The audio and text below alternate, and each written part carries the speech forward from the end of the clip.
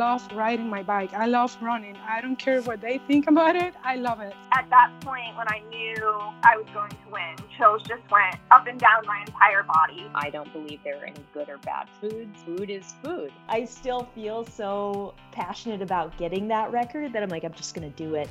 As an athlete, I was like, what's my story or what's your story? What can you learn from it? And what can you teach people? Welcome to the Iron Woman podcast. I'm Haley Chura. I'm joined by Alyssa Godesky. Alyssa, what's happening in Vermont? Anything? Wait, I do really want to know, how is your mouse situation? Oh yeah. So we did have like a resurgence of mouse issues, but I mean, I'm convinced. I told you about the neighborhood cat, right? Like I told that story. I'm not sure if you did. Wait, you have a neighborhood cat. That's great. That's great news. I was actually thinking it was almost time for you to get a cat. So where I am kind of in the back of my mind toying, I need to investigate more about a barn cat because we have a barn. And so I'm like, maybe the barn cat, like, will the barn cat survive? How warm does the barn need to be for a barn cat to survive is what I need to investigate. But anyway, I don't even know if we need a barn cat because there is a neighborhood cat who I've seen like in the yard, you know, like a classic cat, like you see it and then it's gone, right? In the yard before. And then one night in our initial, so like a month ago, when we were first talking about all the mice problems, in the middle of the night, the motion detector light outside of our bedroom came on and I popped up and looked outside because I always want to try and catch the animal moving out there. And I see the cat and I'm like, oh my gosh, this cat. And it was hunting right outside the house, like around the garage, kind of right by the kitchen where we've been seeing all the mice. So, and the mice had stopped, we'd stopped catching them. Right. So I was like, oh my gosh, the cat now knows like, this is where I can hunt. And so like, you know, nature's evolution at its finest, right? It's just like this problem is working itself out. This is great. So the mice had stopped, but then, you know, the weather got warm again. Now it's cold again, warm again, cold again. And I think like everyone being the neighborhood cat got a little complacent and left our area, went to go find new prey, and the mouse heard and they came back. And then we started to have more mice again. And then now they're disappeared again. So, and it's gotten cold again. So I can't really understand if it's connected to the weather or the cat, to be honest. I think it's both, but probably a combination of both, but it's definitely gotten better. It's gotten like manageable. And I mean, part of where we live apparently is that it's just going to be a thing, but we're still like working to seal up all the little holes that we find and things. So anyway, moral of the story is like pretty good right now because this cat, I should give the cat a name. Do you think Ramona and Max, what do you think how would they react to a little kitten sibling? Max, I think could learn to love it. Ramona had a couple run-ins with cats and luckily she's never caught the cats, but I don't think it would go over too well. And my main concern is I know she chases them and I think the cats will always get away, honestly, but I am just worried they would run into the road and then the dogs would run into the road, you know, and then you'd have one of those issues. So I think though, if there was like a secret barn cat, I think we could maybe get away with that and like maybe introduce it slowly. And then Ramona's on her, you know, as she gets like more elderly, maybe she'll learn to love other furry things. I don't know, but maybe any of our vet listeners can chime in if there is a way, but I've come close before, but I don't know how Cowboy would react to a cat, like a kitten, but that actually was one of my friends who is a vet said that if you introduce a kitten, like she's like, oh, he'll probably love it. Wow. But I just also I'm like, should I be taking care of another creature? Probably not. Like my plants are all dying. I'm not doing very well right now. So, there's that issue, but I'm glad to hear it.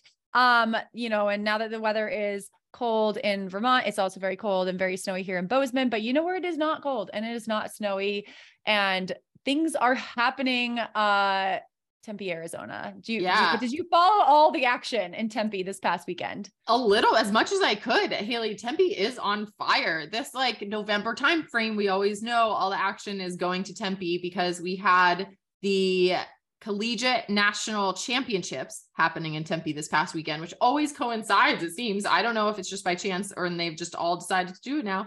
The Outspoken Summit was back in person this year, back in Tempe, Arizona, back the weekend of collegiate triathlon national championships. So all of that good stuff was happening. And then it's like it's like this week of things happening in Tempe just gets drawn out because Ironman Arizona. So all the Ironman athletes are coming into Tempe now and getting ready to race this weekend. So apparently, this like, what is it? Second and third weekend in Phoenix metropolitan area must be prime triathlon, like place to be, I guess. I don't know. Yeah. Well, starting with the Outspoken Summit, they did have the Outspoken Awards, which we had called all of our listeners to nominate the fantastic women in their endurance sports lives. And one of the big winners, Outspoken Woman of the Year, Kate Veroneau from Zwift, who it was a guest on our show just this past summer. She talked about the Tour de France Femmes and Zwift's role in that race, and she won, big winner. So huge congratulations to Kate. It was very cool to see her win that award, Outspoken Woman of the Year. I think it was very well deserved. Yes, congratulations to Kate. And you can follow on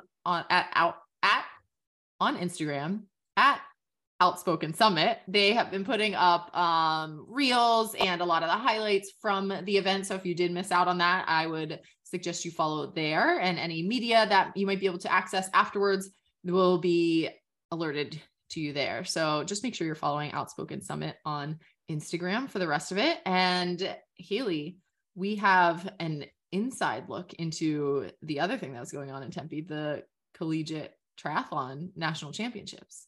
Right. That's right. Like you mentioned, NCAA triathlon is hot right now. I mean, I think they just officially reached that 40 team threshold to make women's NCAA triathlon a fully approved NCAA sport.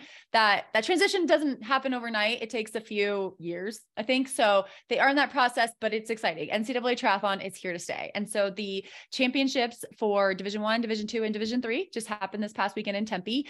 And the big winners, Division III, North Central College won. I think it was their fifth national championship, and Trine University was second, Millikan University was third. And then in Division II, Lenore Rhine was first, Colorado Mesa second, Wingate third. And Division I, Arizona State, the hosts of the event, took their sixth. I can't even, such a big number. My voice, my vocabulary is beyond, but sixth national championship there. Queen's University was second, and that's their Division I debut. Previously, they had won in Division II, but now they are in Division I, so came in second. Great showing there. And University of Denver was third. So it was an incredible weekend for the women in Tempe. Individual champions. Let's see, Amber Shellbush from Arizona State won Division I. Division II was won by Julia Kekkonen from Wingate University, and Division III, Haley Poe from North Central College. And as you mentioned, inside look. So Haley Poe, the Division III national champion, along with the coach of the Division III national championship team, North Central College, Avery Lewis. They did join us for a quick interview to talk about the race in Tempe, their own performances, individual and team, and what they think about NCAA triathlon, making that transition from emerging to fully approved NCAA sport. So we will have that conversation with Avery and Haley right after the break. Hi, Avery and Haley. Welcome to the Iron Women podcast. Hi, thanks for having us. So huge congrats to both of you on a very big weekend at the Women's NCAA Triathlon National Championship. North Central College won the Division III title for, is it the fourth or the fifth time? I saw conflicting reports. Is it the fifth or fourth? So technically it might be both. So the first year we did win for Division III, but that year the results were not divisionally separated. Okay. So that one's kind of like, the first one was kind of a win, but kind of not a win. But we've had now 4 titles since then. So it can be 4 or 5 depending on who you have. Definitely 5. I mean, you even won it when it was like 5. Bigger. Okay. So we have that cleared up. Thank you. Emerging sport issues. So, but yeah, let's go with the bigger number. And then Haley, you won the individual title for the second year in a row. So we want to start with you, Haley. I think you're a sophomore this year. So this was your second year at the team, second year at the national championship. What was it like to return to Tempe and defend your title? Oh, it was an amazing experience. I love the course in Tempe. So I just had a blast getting to race it again, especially because one of my strategies going into the race was visualization. So I was able to race on the same course last year and then essentially race it in my mind a million times before I ever entered the course again this year. So it was really awesome to have that strategy in my back pocket. And absolutely, it was amazing to be able to race on the course with my strong team this year and totally demolish it. So that was the best part about the race for me, being able to see my teammates really going after it on the course and cheering them on as well. And Haley, last year the team finished third, and this year you were able to add that team victory in with your individual title. So how did that feel? Oh, that was amazing, because going into the season last year, my goal was to win all 4 years with my team. And unfortunately, that wasn't in the cards for us last year, but to have it happen this year was just beyond amazing. And so the schedule, I was looking at the schedule of events, and I believe D3 goes first in the morning. Is that right? Followed by a D2 race, D1 race. So what is it like to be first, the first race of the day? Oh, it's really cool to be first, because we kind of set the tone for the rest of the racing throughout the day. And it's really nice to have, especially if the weather's going to look like it's going to be warm for the rest of the day, we kind of get it in the coolest setting for that morning. So that's definitely a relief for us. But I really like that idea that we get to set the tone for the racing for the rest of the day. And the announcers kind of talk about our race as the other races happen, which is really cool to have too. Yeah. When did you find out that you won the team title? Are you able to celebrate, or are you like out there watching the other races? Yeah. So for our race, we had a little bit of time after we finished before the second race started. So as soon as I finished, I kind of like waited in the chute at the finish line for the rest of my teammates to come through. And whenever I saw Scarlett and Bethany come through, who were our second and third finishers for our team, I kind of knew that they secured the deal for us. And not far behind them was Charlotte. So all three of them, seeing them come in so close and finishing in the top 7 was amazing to me, because I got to see them finish and hug them as soon as they came into the chute. So I knew as long as there weren't any like penalties or just little funky things that could happen after the race, that we had won the title.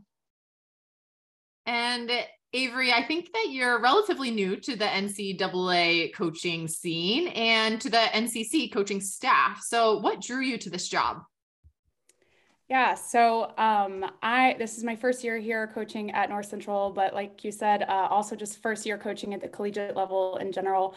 I knew ever since women's triathlon became an NCAA emerging sport that this was where I wanted to coach. Well, not necessarily North Central, but in the collegiate environment, just because triathlon is such an individual sport, but to be able to coach it in a team setting where all the girls are doing all the same workouts together, they're going to all the same races. I just thought that would be the coolest environment, especially because I got my start in collegiate club racing, and that's how I found the sport. So basically, I was getting ready to graduate with my master's degree in sports psychology from Florida State, and was just kind of looking for job opportunities. And it just so happened one day that this job popped up, and I actually didn't know anything about North Central, hadn't heard of the school before, but decided to kind of just take that leap of faith and take the opportunity to hopefully coach women's, not only collegiate triathlon, but I'm also the head women's swimming coach here as well. And swimming is my primary background. So I just thought it would be super exciting to coach both sports. And then when I came out here for the interview, just totally fell in love with the campus and the culture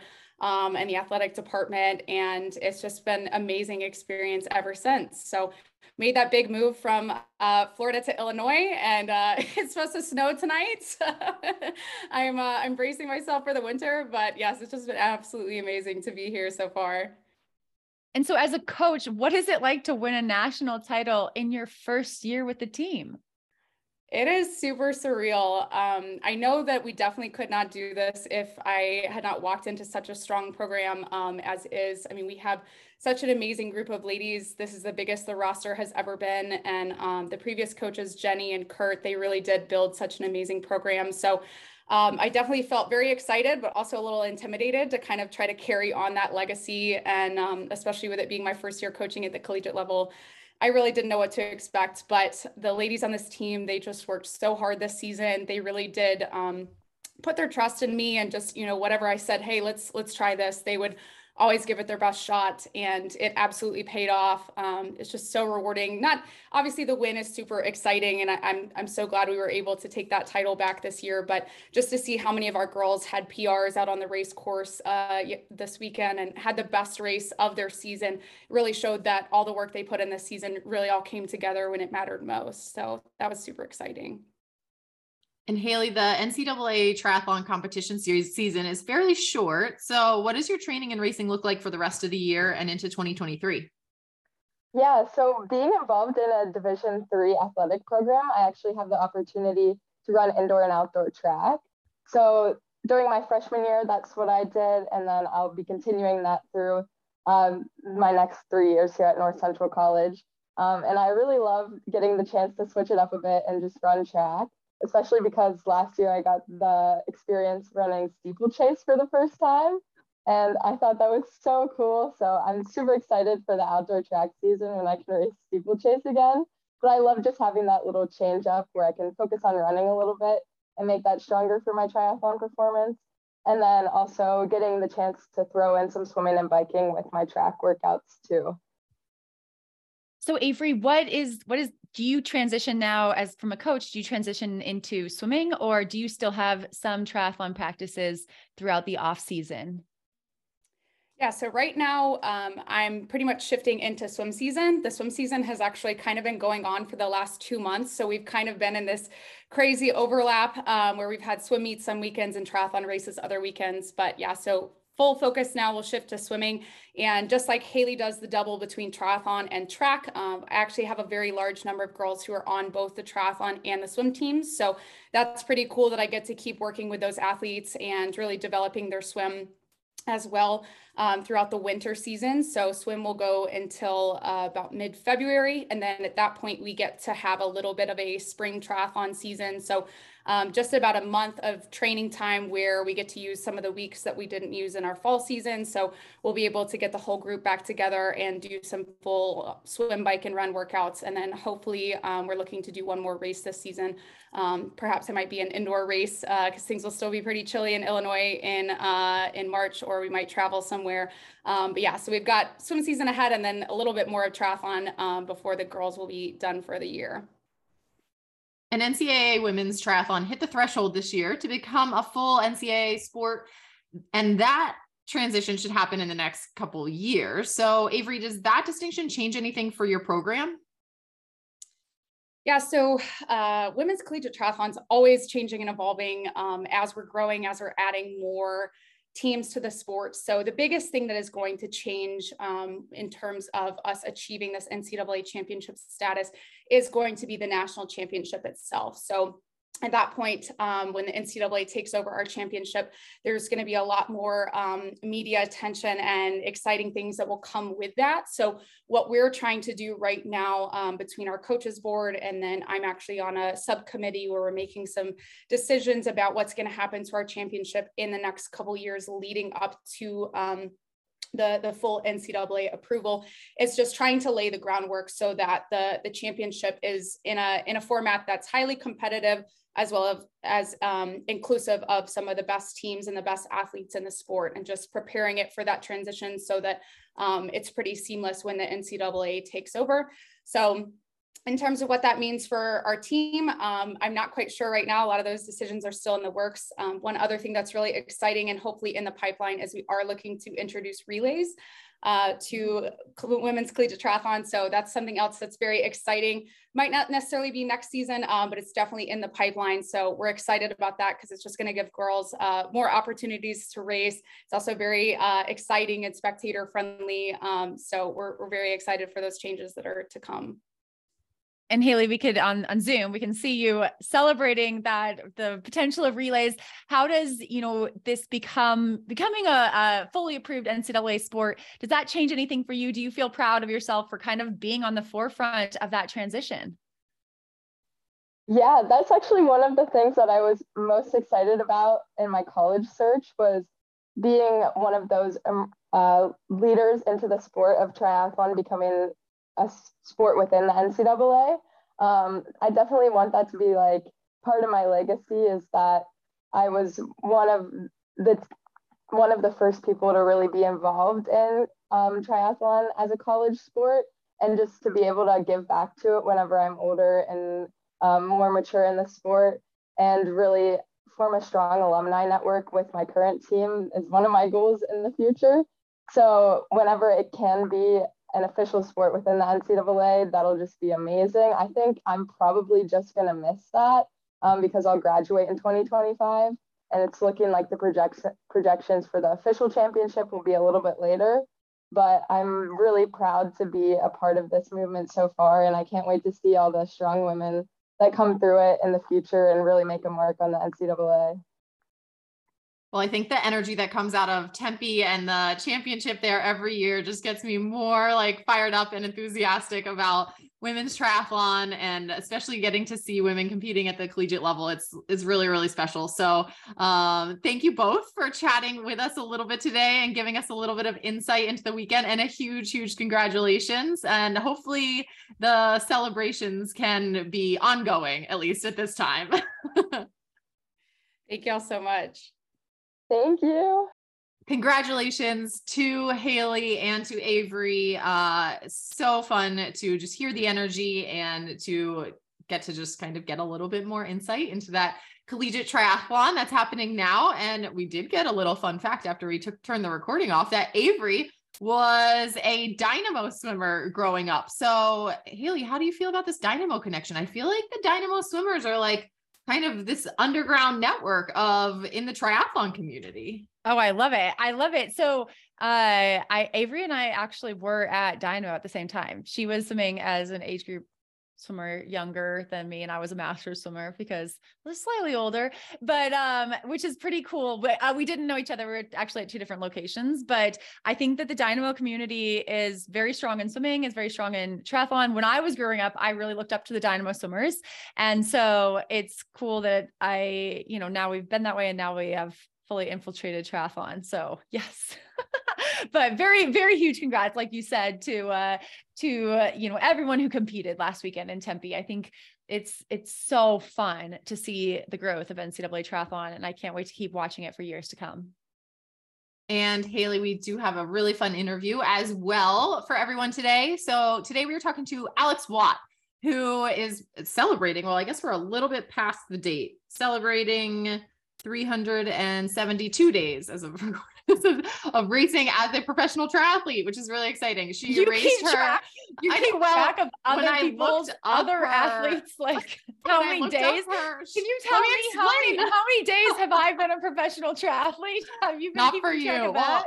I could figure it out faster than you think, because the date was right there. So it was like last November 6th that said that she raced her debut pro Ironman at Ironman Florida. And so then I was like, okay, well, 365 days in a year. And then we're like, I was actually wrong. So if people are really doing my math, I was wrong. I was really close. And it felt right when it was coming through my brain. So she has been racing for 1 year as a professional. And we talked to her about how that first year has been, from training camps to her first top 10 finish at Ironman Lake Placid. But spoiler alert, she actually got her second top 10 finish in the pro field at Ironman Wisconsin, where she was heading the week that we were chatting with her. And Alex was a college runner for Virginia Tech. So we talk about how she's actually become a faster and healthier athlete after college, as well as managing ups and downs of life while being a pro. Really fun conversation. And we'll hear from Alex next. Alex, welcome to the Iron Women podcast. Hi, thank you for having me. So we're super excited to talk to you during your race week. So thanks for taking time to chat with you when we know, or to chat with us when we know things are hectic. This weekend you're towing the line at Ironman Wisconsin. And I don't think you've ever had the pleasure of racing in Madison yet, but your coach, Hillary Biscay, has won the race there. So I'm sure she has you plenty prepared. And is there anything about this weekend, the course, the race in general that you've heard about that you're like particularly looking forward to? I know that's a hilly course, so that's like something that I much enjoyed for a flat course. So that's what I've heard. And I've been told I have to get a rental car to drive the course. I just did a Lake Placid. They're like, if you don't know the area, it's like, this is one of the courses she mentioned that it definitely bodes well if you've done it before. So I'm not going to ride it a lot beforehand. So I'm just going to drive it. So that's the biggest thing I've heard. And I think it's cool we get to run through the football stadium. Like, that's sick. And yeah, that's kind of all I've really heard about it. And it has a great race atmosphere. So that's exciting too. So that's really all I've heard. And I kind of, yeah, most races I kind of go into it with not a lot of information. I just kind of like absorb it when I get there. So we'll see how it goes. I love it. And I'll give you my tip from racing in Madison. So this has nothing to do with the course or the race itself, but the day before on Saturday is going to be the farmers market in Madison. And it's right in the like square of the city. And it's so fun to go if you're staying around in the city. Definitely like walk over and go check some things out, but don't be on your feet too much. But Stella's is going to have like a little stand in the farmer's market, and Stella's makes this amazing spicy jalapeno cheddar bread. And I highly recommend getting some if you do gluten and or dairy, because it's amazing and you will eat the whole thing when you're done on Sunday. So definitely get that for you.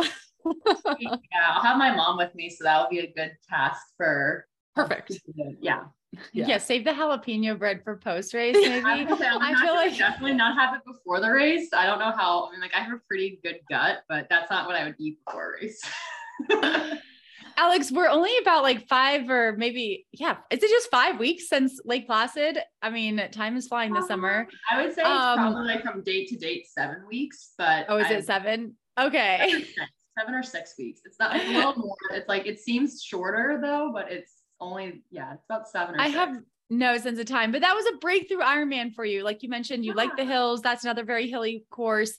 You broke 10 hours and you finished 9th overall, your first pro paycheck. So how did that feel? I think I would just like, I've known I could do it. It's kind of like any type of race. You just have to like actually like just do what you've done training and just kind of like finally put the results kind of to where you're, what you think you can do.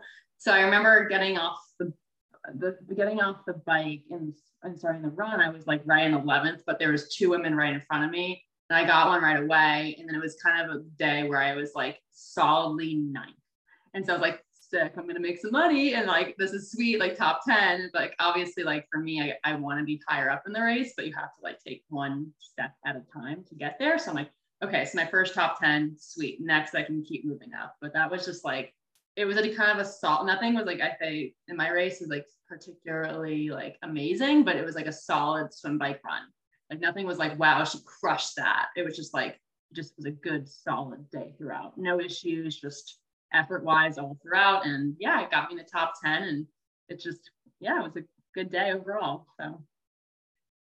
And what about your headspace like during that race? Because, trying to kind of claw your way through those middle ranks is something I'm very like well familiar with in my racing as well. And it can be tough, right? To feel maybe like super out of touch with the pointy end at this point, but also trying to maintain like that positive space when nothing's like really great on the day, but you're still solid, right? So how do you like find the like mindset to stay positive when things are good, but like not great? Because I think so many people expect race day to feel great. And I think that's one of the biggest things they can learn is that it doesn't have to feel great. It just has to feel like solid the whole day. Yeah, I think one thing that I've realized with the very few Ironmans that I've done is that it's a really long day. So like what you feel in the swim is not necessarily what you feel on the bike, what you'll feel on the run.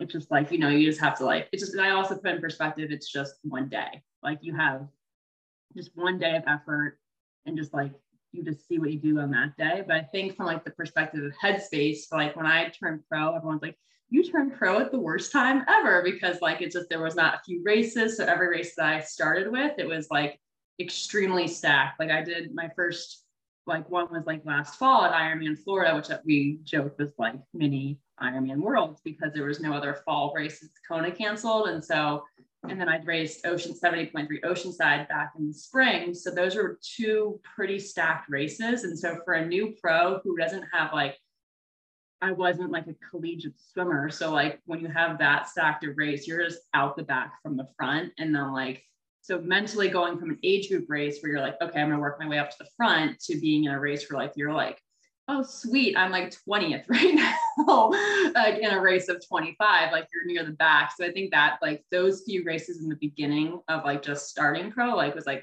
okay, like just my goal always is to be competitive. So like the headspace there, like that kind of like prepared me for like this like season's racing of Ironman, just because like I've already been out the back and I've had to like work my way or just stay like, you're okay. You're not slow. If you belong, if like in that headspace, you belong to be here. It's just like, this is an extreme like discrepancy of like you're racing an Olympian and world champion versus like your new pro. So that's like kind of cool to have in all one race right now, but that's like the mental headspace. Like you just have to be like, you have to kind of like remove the women that you're racing in some ways and not fit that in your head and just be like your effort is what you can control. And like, yeah, a day could feel like crap or it could feel awesome, but it's just remember, it's just one day or it's 5 hours, 4 hours, it's 9 hours of your time.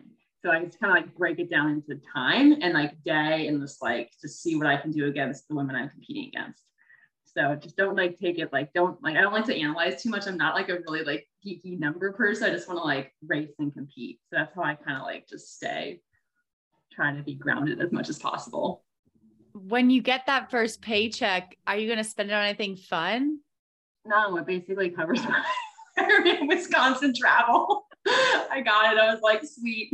That's going to go towards my hotel and my airfare. So it was. Well, the fact that you got it already is like, things have changed since the early days. That's like a huge plus, I feel like. It took a month, which is fine. It's not like I have a job, so I have income. It's not like I'm waiting like, oh my God, I need that. But it was nice. I was like, oh my gosh, triathlons paid me. Like, like that's cool. Like that's a first. I need a lot more money to make up my investments so far, but it was a nice start to have that too. So. And Alex, you're heading out to Madison from sunny and hot Southern California, where you live in Encinitas. But you weren't always like a California native, right? So you were an East Coaster like myself. And it's always interesting to me because I'm so partial to the East Coast, how folks end up out West. So can you give us kind of the short story or the long story of how you ended up in California? Yeah, I can give you the whole story. Yeah, I grew up, I'm from Virginia, Northern Virginia, outside of Washington, D.C. I grew up there, was there my whole life, went to school in Virginia. And then I had my first job out of college up in Massachusetts, and I was there for a couple of years. And then I moved out here to San Diego. And as a child growing up, my dad's best friend was stationed here in Coronado, like down in San Diego, a little south of me. And so I grew up vacationing on my spring breaks with a free place to stay. So it was very rare to have an East Coast kid travel to San Diego. So I did that for about 7 years in a row as a child. Like we came out to San Diego. So it was not like it was a random move for me to come out here.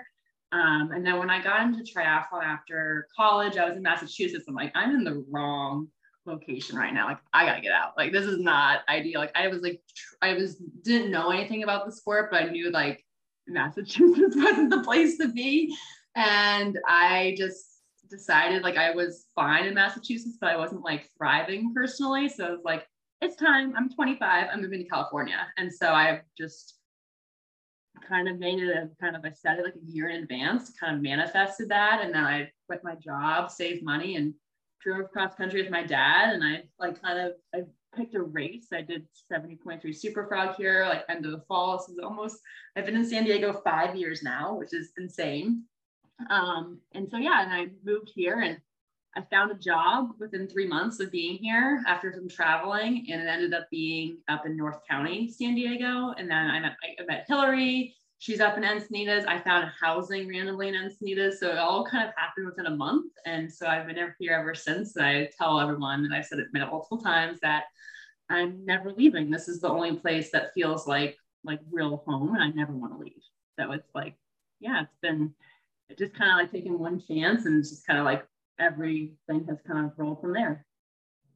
And I was out there with you was it April? March, April? Yeah. And I got to train a little bit with you, and it was much better than I expected. I think of SoCal training as traffic and just it being really logistically hard, but it actually seemed like you knew the routes, you knew the roads, you had a lot of good training options, it seemed like. So what is your training like? Are you usually by yourself? Are you with a group? Or, are you mostly indoors, outdoors? I mean, it seems like it'd be a shame to be indoors with that kind of weather. I still hear people who do, like, I think Zwift kind of it's such a great tool. And I still hear people do stuff to walk. I'm like, what the heck? I'm like, we live here, you have to be outside. So I would say majority, like my training, I think it is a lot is by myself, but I think the best thing about being here and why I love it so much is I found like communities of groups that I can do some of my sessions with. And the first one, I would say I was here, it took me probably about 2 to 3 years after being here, within the middle of 2020, I felt like I found my community and my group of people, and it's all a collective mix of swimmers or runners or triathletes, but through those different groups, I've been able not to just do all my training by myself. So I swim at the Encinitas YMCA with their master's group twice a week. So that's a group thing I have. I found a track group of mix of triathletes to former runners to just enthusiasts of running, just a really eclectic group of mix of people, ages from 25 to 40. And we do that on Tuesdays, and that's at UCSD. So I found that group, and that's been my favorite session. I have an ocean swim group that I swim with, one with the Ocean Organization on Sunday mornings. Everyone works with my training. And then through the YMCA and just through being here for long enough, I have found other triathletes and random people, what's your ride? What's your ride? I have people to ride with on my long rides. Sometimes on Saturday, sometimes I can just do it by myself. But other than that, a lot of the rest of my training is solo, just because everyone's work schedule and everyone it's so crazy. It's one location here where there's tons of athletes, tons of triathletes, but we all have different coaches or different races. So you think oh my God, I have a plethora of people to train with, but it's just coordinating that. But I feel fortunate that at least 4 to 5 sessions of the week, they're my social outlets too. I get to be around other people, and it's mostly for swimming and running, and then maybe one bike ride a week. But the rest of the sessions, I'll have one trainer ride that I do by myself, obviously solo, either Zwift or a workout that Hillary gives me. And then easy runs, and then, hill repeats on the bike or recovery ride. Those things I can do by myself. And long runs too. No one wants to run as long as I do. So I do those by myself. That's how you're really doing Ironman, when you can't find people to do the runs long enough. No one's you're running 18 miles, and they're like, no, thank you. Or you're riding 100 miles. They're like, no, they'll do a loop. I'll do half of it with you. And I'm really picky about some of my long rides. I'm no, I'm doing from being here so much. I think 2020, the pandemic, it really Hillary basically we got normalized 100-mile rides. I'm one consistently, I'll ride a 100-mile ride pretty typically every weekend. If it's not a race or there's nothing coming up or anything, I have normalized a 5 to 7 hour day. It's no big deal now, which is crazy to even say that, because that sounds psycho as it is. But I I have loops. I have 5 or 6 loops from the coast, and I have a loop inland. So you can't, it's either you're in my 100-mile ride or you're not, because it's a big loop. And speaking of training groups and people to train with, you are coming hot off a training camp that Hillary had dubbed World Champs Camp, meaning that the training was geared towards those athletes at the caliber who have qualified for or are working to qualify towards a World Championships event. So it looked like this camp was great, and it looked like you had a bunch of friendly faces to do some of that work with. So, was that a great way for you to 2-3 weeks out, I guess, from Ironman, right? It's the last big push to have all those people. I imagine that was such a huge boost for you. It was great. It's kind of it's just having everyone who's on the same mindset understands triathlon and just Ironman or half Ironman. And that's not always the case in your community or where you are. And so for 5 days straight, you're just totally zonked into triathlon world. You're doing epic days back to back to back. And it's just a big push. I think like, I mean, I don't train this much, but like after that camp, I did a 30-hour training week, which is, that's like 10 to 8 hours more than I typically do. And it was just because that's like a big push. It's like you're doing atypical things. There's one girl who came in, Anna, from Milwaukee. She's like a top age grouper who's going to be turning pro next year. So I've had someone who was like a buddy, like equivalent to me, which was pretty awesome. I've never had like that experience before of having someone who is almost where like tit for tat on swim, bike, run, like which someone's a little faster in one area or not, but like that, I haven't had that in my triathlon days and my collegiate running days. I always had, or my running or swimming, I have someone, but like for a triathlon like training partner specifically, it's like, this is cool. I'm like, oh my gosh, like I told her like, do you want to move here? Like, do you want to come and like stay here forever? Like, this is great. But I think it's a great way to push because like, I felt like last week I was like brain dead for a couple of days. Like it felt like I did a race. It was a big training push. And I think that anyone who wants to like, it's an interesting thing because I never thought of training camps, but like I just have been here and been with Hillary and been able to help out and be part of these camps. But for any other athlete that's like looking for like just a solid 5 days, like you get like so invested and so sucked into the triathlon. It's like a really good way to like push yourself and you're doing things that you would never do on your own. Like I would never be like, yeah, this 3 days of training sounds completely normal. Let me just whip this out by myself. Like you have support and you have people doing it. And I think for all those athletes who have 70.3 Worlds or Kona coming up, like they just got a huge bank in training. And I'm hoping that it pays off for me at Wisconsin. So yeah. You've mentioned a couple of times that you were a collegiate runner. You did not swim collegiately, but I think you did grow up swimming. Is that right? Yes, I swam like in Northern Virginia, like it's this huge called like the MVSL Swim League. And I know if you're from that area, you've heard of it. Like the DC metro area is a big swimming area.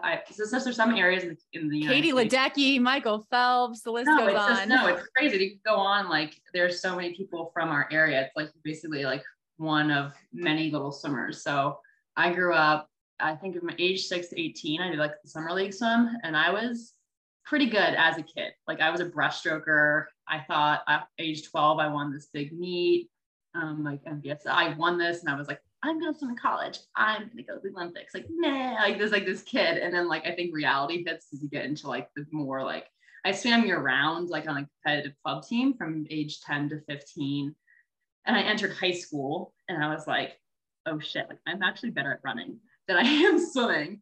And I think it became to the point, I'm sure Kelly, you understand this, like you swim so much to drop so little time in some ways. And it was like, I got to the point when I was a freshman in high school, like I had to either like commit and swim a lot more to get better or you're done. There was no like just maintaining and like, cause then running took over my life. So I quit swimming, but I still did the summer league swimming, but taking a 10-year break from swimming when I got back into triathlon, 10 years later as a sprint breaststroker and to going into distance freestyle. I'm like, oh, you swam growing up. I'm like, I know, but this is completely different. And so it's taking me a long time just to like I can swim, but it's a different like background too from like coming, like, yes, I know the stroke and I can swim, but it's taking me a long time. When I started with Hillary, I was like, yeah, I swim like twice a week. Like, I think I do 130 days. Like, and then she's like, no, you got to swim a lot more. I was like, damn it. But yeah, it's good to have that. And I think like hindsight, I'm like, oh, why did I quit swimming? I should have swam through high school and it would have been a huge difference. But like, you don't know that at 15. So. And what about running you ran at Virginia Tech, right? Yes, can you tell us about that experience? Yeah, so I ran, once I joined high school, I was on a pretty good team and I was never, like, even on my high school, my best friend, who's my best friend to this day, she was my teammate in high school and at college in Virginia Tech, and she was a faster runner than me. So I was never like the number one runner. And then I went to college and I always describe my college experience like, oh, you ran like Division I. I'm like, yes, but I was like a small fish in a big pond. Like I was a good teammate. I worked really hard, but I wasn't that all ACC, all American, all region. I never made like a regional race. I think I scored some points in cross country a few times. So that was a big lesson in my collegiate career, was that I just couldn't stay healthy from a physical, or I got like anemic or any like type of illness or random injury. there's a lot of pressure in college. So I just didn't realize at the time when you're like 18, 19, 20 years old, like, you need to let your body heal, and you can't like accept around this high caliber level with like a nagging injury. So I just never really kind of had anything click. I'm 5 years, nothing clicked those times. I mean, I had a lot of great, like some really hard stuff. I look back at like things I did. I'm like, how like did I do those runs? I was like, oh my God, like from the speed standpoint. And now I'm like I'm running actually faster now in some aspects than I was in college, but I just couldn't get everything clicked together. So I call my collegiate career, like I learned a lot of lessons and I got my best friends from that. And I was like, oh, I wish I could be faster. So it was like really disappointing because I think like you're in college, I think that was like the time that you have in your life where it's like, you get to be the fastest runner you can be. And this is at the time, like you don't have a job. Your focus is to be a student athlete. So you're really like all in on this one sport. And it was really frustrating to not have things click. And that's a huge reason why I got into triathlon a year after college. So it was like, I think I still have something in me. I'm definitely not fast enough to like ever pursue running solely, but like I think I could do pretty well in triathlon based on my swimming background. So yeah, I think that those lessons and that experience definitely led me to be in triathlon now, because I was like, I still have fire in me to get something that I didn't get in college. And so what about like the lessons you learned in your college running career? Have you taken some of them into what you're doing as a professional triathlete, how you're structuring your life, how you're like, just mentally investing in that and kind of, to make sure that your career as a professional triathlete is fulfilling, right? And isn't like, breaking you down, causing injuries, things like that. What changes have you made? I definitely, from a running, like just strictly like injury, like keeping yourself going standpoint, I made a promise to myself at 23. I graduated, I ran through bursitis in my heel for 2 years. So I just developed like Haglund's deformity, which is like an extra bone spur on the back of your heel. And when that happened, I tore my Achilles by 50%.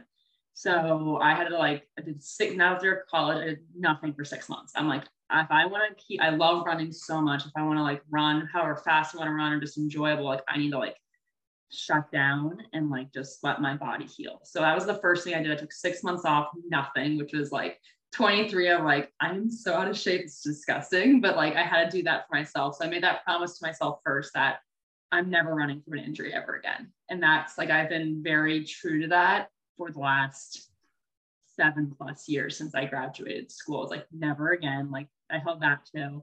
But one thing about balancing life, the lessons I learned in college was that I was in the architecture school at Virginia Tech. I studied interior design within there. So I've always had a balance of design and sport in my life. And I've always had a job. That was so I've always, that's something that I've just had to learn to balance from school. And that's just the biggest thing I've learned is that I couldn't be like a typical architecture student, like pulling all-nighters or doing all these iterations of designs. I was like, no, I got to go. Like first design, this is it, implement and go, because I have to go to practice or I'm going to miss studio time because I have a meet coming up. And that has really paid off into my professional career as an interior designer, balancing sport, because you just have to be super efficient with your time and not get there's some days you have to work a lot, but I've always had that in my life. And that's I didn't realize at the time, but that was a huge experience that has led me to be doing this balance now. Of course, I would love to be a full-time athlete, but that's like camp in a way. It's sweet, 5 days all-inclusive sport. But reality is that I have, I support myself. So that experience there has been a huge thing for me to just have in my life as a young adult.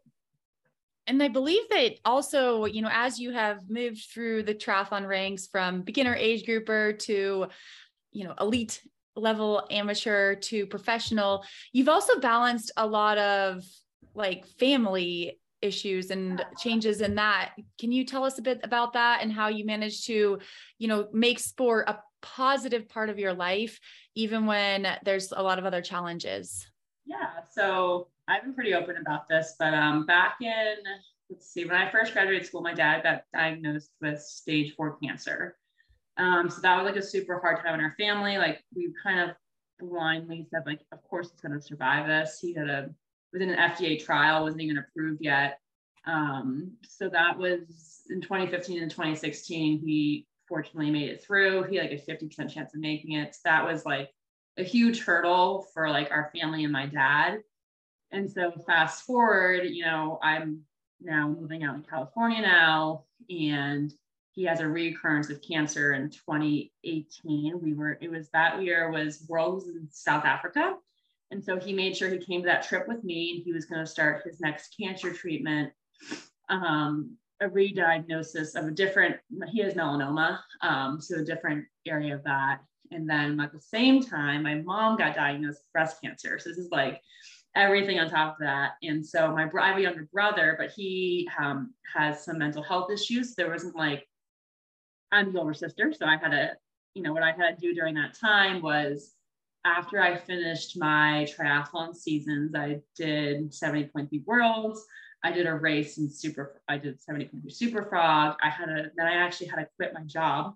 My parents were going to hold my rent here in Encinitas, and I went home for 3 months, and I helped take care of my mom and my dad because they had treatments in different areas of the country. Because my dad was in DC, that's where we used to live. They moved up to Rhode Island. So then she had a mastectomy. So for breast cancer, so I did her first. And after 3 weeks there, I went down to my dad and took care of him during his radiation treatment for the melanoma that he had in his neck and throat. And so like during that time of 3 months, I didn't have a job, but like, I just kind of used training as like, okay, like you just got to get it done. Like you just got to keep in some type of shape. Like this is not like a super high priority, but it was my mental escape. And it was really hard. And that was like the sense that like, I remember going like a full day with my dad, and I would be like going to the pool at Rec Center in Northern Virginia at 8 p.m. at night to get a 4,000 yard swim in, and then be done by 9, because I was taking him to appointments all day. And so I remember once we made it through that, it was a really hard time for our family, like with my brother and my parents. I was like, get me back to California, like after end of 2018. So I remember I come back into 2019, I was just like, it was like refreshed to have like, okay, it's my life. I have my life back. And like, now I get to train, and like, I got my job. I got my job back when I came, but it was just like, during that time, like sport was my outlet, but it couldn't be a priority. But I was able to like just keep it going and have that be for me versus this like all sucked into family. Like I still needed to train. Obviously there was some flexibility. I couldn't do everything sometimes, but it means perspective too. So that's a huge thing too. Like I've seen my parents go through pain. I've seen my dad live with pain every single day. So that's been like, when you talk about like mental toughness in a race or like a long time, I'm like, no, this is nothing. Ironman is easy. Like this is no big deal compared to what he's been through or what other people with cancer treatments have gone through. So and I have a very unique perspective on that. And I don't want that on anyone else, but that's kind of like my personal standpoint from years ago, like how I am now. I'm like, oh, this is no big deal. Like 112-mile bike ride in the marathon. Okay. Like, but so that's compared to what I've seen, like it's very doable. So. And are your parents okay right now? Are they doing better? My mom's been totally good. My brother has been so ironic. He went into a program in St. George, Utah, which ironically became like the racing capital of 2021. So we were able to go out there a few times and see him. And my dad, I just saw him in July when I went out to Placid. I actually flew into DC first, and we met there, the family wedding or whatnot. We went to Georgetown, his hospitals. And this was like the first time in 2 years he's had no reoccurrence of cancer. And so that's been like a huge thing, a huge relief for him. He's always kind of calls melanoma like whack-a-mole. Like it's just, you're always behind. It's like, oh, we got to pick that off your skin or this. And you just hope nothing is like major serious to have it. But everyone's healthy and good. My parents are both about to retire. My dad's right now trapped. Like he's like kind of like they're living their best lives. But yeah, cancer definitely took a toll on my dad. And it's like, I think he's really like happy to be alive and just do all the things. And the best thing is that every single Ironman that I've done so far, and almost every pro race, I've had a parent there. And so they now get to, wherever I end up, like I'm like, yep, come along. Like we're going to go be my support. So that's their next chapters for the next few years, at least, they're going to come follow me to races, or basically they're going to be voluntold to come to races that I'm doing. The parent Sherpas. I love it. I love it. And, Yes. you know, Alex, I'm like thinking about the timeline. And so it's like, okay, that was 2018. And then, you know, you're back in California, you're pursuing the, you know, the triathlon lifestyle. And then we get hit with this global pandemic. Right. And so, you know, did you ever stop in that moment to be like, that, like, how, you know, I mean, I guess, did it just feel like another hit that was coming to like a hiccup, or did you see it differently?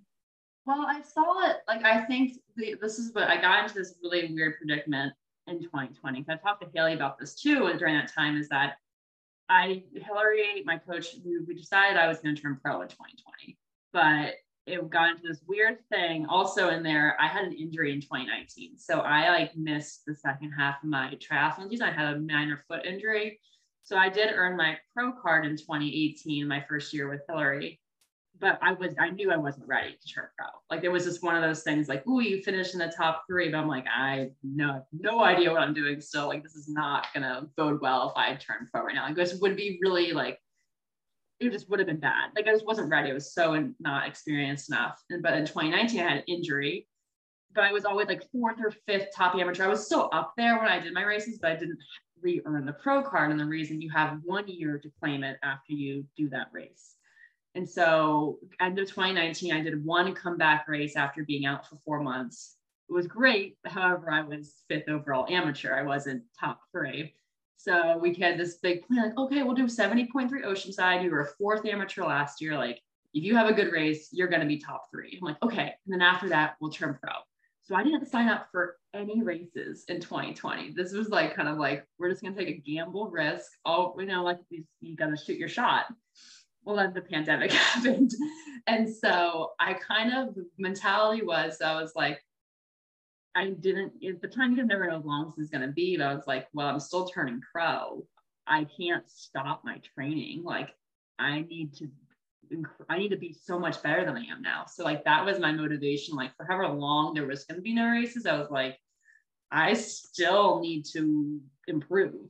And so that kind of, that was like, kind of like, I'm going to be turning pro at some point. Like, I don't know when, but like, I need to put the work in now. And I actually kind of think, for a lot of reasons, like, that pandemic for me, I wasn't ready. Like, I look back at it now, like, I was like, the training I was now to am now, like, that year, I actually built up a huge base. I was biking. I think I did like 25 or 26 century rides that year, which is like, I realize it's probably not normal, but I rode like 100 miles all time. And I just, like, Hillary, with her coaching, we had a bunch of different like challenges or like rates, like things to do in our training to keep it interesting when there was no races going on. And I kind of like I used that 2020 as a huge like training build block to like, once I got into 2020, it was a little like, after 18 months no racing, like, I wasn't like this freak who, like, my first race back, I won overall amateur. Like, it took me a couple races and I was like, okay, now I earned it again, you know, in my second or third race back, I'll turn pro this fall. So that's kind of how that went. But yeah, I use that as to my advantage, I feel like. Okay, we just had Haley drop off, but we're going to continue and maybe she'll pop back in, Alex. So just a couple other questions for you before we let you go. You're no stranger to racing. You've checked off a lot of the North American Ironman and 70.3 races, but surely you have some other bucket list races that you want to be checking off in the upcoming season. So can you tell us about those? Yes. So my goal with this year, just I think for financial reasons and just getting my foot in the door, was to race in North America and in the United States. Basically just like, you just need to get Ironman experience. That was just easy. Just stay in a country, you know, and just get that experience. I feel like for next year, I'll be probably, my goal is I want to qualify for Kona at some point. So I want to, you know, if I don't do that this year, which would be like, Zeus struck me, you know, it would be kind of crazy if it did. But if is probably to try to find those types of races I know Hillary talked about. But I do really want to get to Europe at some point. I would love to race in Europe. I don't know where. I just think that I never just got to go to Europe in college or did like the study abroad or any of that because of being being an athlete in college. And I just got a job right out of college too. So I didn't have that little travel bit. So if I could race in Italy or France or Switzerland, like that would be sweet, but I definitely would have to justify my fitness. Not saying you just to financially make that a feasible trip. I would definitely in my next, if not next year, I think realistically I would love to do one international race next year. And then the following year, I would love to do as much as possible, just because I feel like this is the time to do it when I'm relatively single, there's no kids, like go and do that. And you have to help your parents live their best retirement life. I mean, yeah, and then they can be like, hey, they're also like the Airbnb support. So we split that cost. So I think that I also just want to have an excuse to travel. And I think that's my favorite thing of triathlon is that I would never have been within even the United States. I'm like, I would never go to these locations if there wasn't for a race. And I think that's like really cool. It's a very privileged thing to say that too. It's not cheap to go to some places. And so it's cool to like explore through racing. So if I have mom or dad or a friend who's like, yeah, I want to go to this location, do you want to come? But I don't know how I'm going to plan that for next year, but definitely my goal is to get to Europe more than any other place, really. Because I think it's just such a cool, like, historic area, crazy roads to ride on. It's good competition. I mean, really, there's good competition now anywhere you go, but like, just there's a different experience. And I think that would just be so cool. So that's like my goal dream. I know for sure I'm definitely, just because I did it this year, I want to do like Placid again next year, just to redo it again. Like I just like, I did it and I love that course. I'm like, wait, I gotta improve. So that but unless there's like a race in Europe that I like get into or do, then I'll choose that. But we'll see. I just can't even like, it depends on when they put the pro list out for next year too. You can't really plan too far in advance, but I'm throwing it out there to the universe that I want to be in Europe at some point in the next 2 years to race. I love it. Cool. Yeah. There is like no better way, to have that kind of motivation to travel and see some new places, meet other people, and like have a good, safe way to get to other countries and see the world. Right now with the bike things and everything with traveling, it's like, okay, maybe this was the right year not to travel internationally. And so I'm hoping. Although knock on wood, I just had very good luck. I'm like literally going to Scotland, and all of my bags and bikes and everything got there. So I think it might be one of those things where the people having issues are the ones we're seeing the most of, right? Like you're never gonna put on Instagram like, oh, everything made it. Everything went perfect. Yeah, great. Yeah. I think it just, I'm hoping, that's my goal. And it's more so, it's not like I could physically get into the shape to justify going to some of those races. I think I'm not worried about that. It's more so like the financial job burdens of like, do I still have my job? Like, how am I going to balance that if I'm in Europe for like, those types of things? And financially, if you're paying for everything yourself, or, however you don't have support, or you do have support, like, how are you going to make that feasible is my biggest, like, that's the hurdle I'll have to logistically figure out. So that will be over time. So that's why I'm like, if I do one next year, cool. And then if I do multiple the next year, hopefully I have more sponsors or other financial means, or I can just like, I'm definitely going to get some money at this race. So I can like go. So, but we'll see, but you have to throw it out there and see what sticks. So that's my goal. Awesome. Well, Alex, all the best to you this week as you get ready to race in one of my favorite places over in Madison. Give that course my best. And I will be tracking you all day. Haley will be as well. Keep your feet up and have a great race this coming weekend. And thanks so much for chatting with us. Okay, Alyssa. I actually just did the math on how many days I've been a professional triathlete. I didn't even use a calculator. I think I'm at 3,650. Oh my gosh, your 10-year anniversary was your first pro race. I'm in Arizona. Oh, Haley, that's so special. We should have like anniversary, like USAT should think about doing like mailing us a little card or something And, you know, when we send in our USAT fees, they can mail us back and be like, congratulations on your anniversary, right? That'd be nice. That would be very nice. But thank you for that. That was like, you get like a mug. Like what are they giving in corporate wonder. settings for, you know, like some places do like a pen, a really nice pen, a mug, a pen, maybe some like nice rubber bands to like attach like your shoes to your bike. A nice water bottle. I would take a nice water bottle, a 10-year water bottle, like a color coded one, or like even if every year you got a different color water bottle and then you knew like, oh, there's a 10-year, there's a lifer, we can bring it up to Vic Brumfield. Maybe you should bring it up next time you see Vic. But thanks for helping me mark this milestone. And you know, maybe when your 10-year anniversary comes around, which isn't much longer, I just get 10 years is a long time. I can't believe that now that I like think about it. But yeah, that is really impressive. But I also can't think of anyone else who should be keeping that party alive in Tempe, Arizona this week other than Alex Watt. So Alex, good luck this weekend racing, and we'll be cheering for you. And yeah, everyone else in Tempe, enjoy it, because it's going to be snowing in Vermont and probably snowing in Bozeman. So yes, we're keeping it cool for everyone else. Alyssa, I'll talk to you next week. Bye, Haley. You have been listening to the Iron Women podcast, hosted by Haley Chura and Alyssa Godesky. Iron Women is a production of Feisty Media and is edited by Amelia Perry and produced by Ella Natishan. Head to livefeisty.com to find more podcasts, events, stories, and fresh perspectives. Thanks for listening.